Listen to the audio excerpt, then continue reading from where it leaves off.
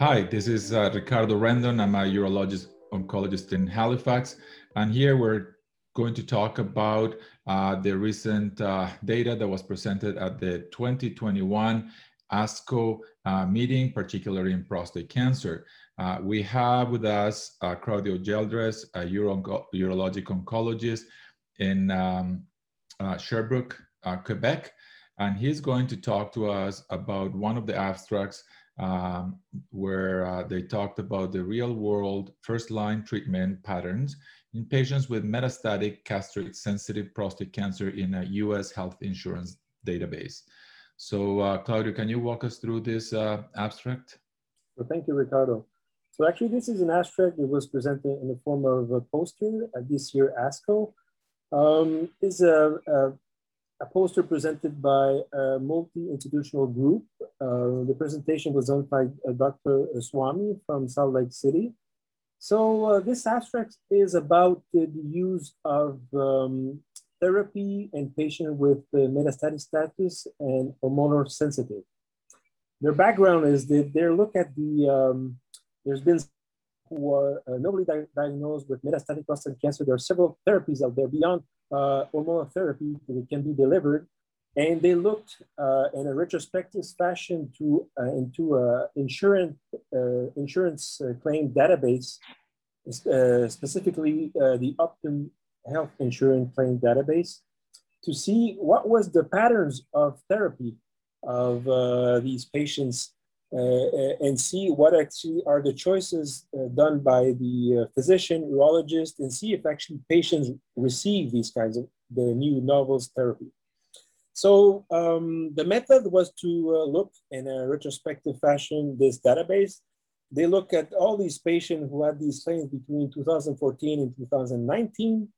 The number of patients we treated were 4,221 patients, and of them, interestingly, is most of these patients, more than 50% of these patients, receive hormonal therapy only as the main treatment and this situation, and they're newly diagnosed with prostate cancer, hormonal sensitive.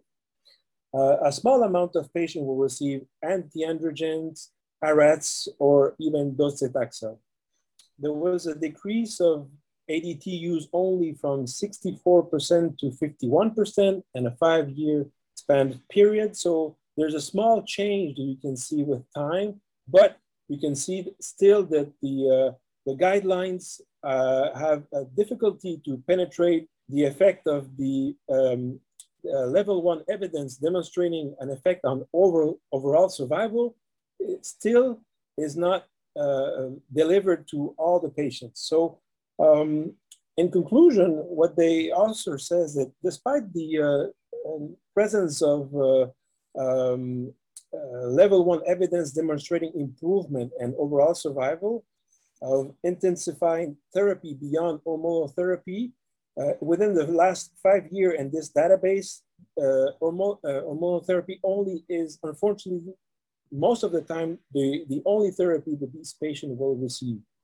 So this data highlight the fact that only a minority of actually patients will receive treatments such as ARAT, chemotherapy, in which benefits in terms of overall survival have been demonstrated. This is US data.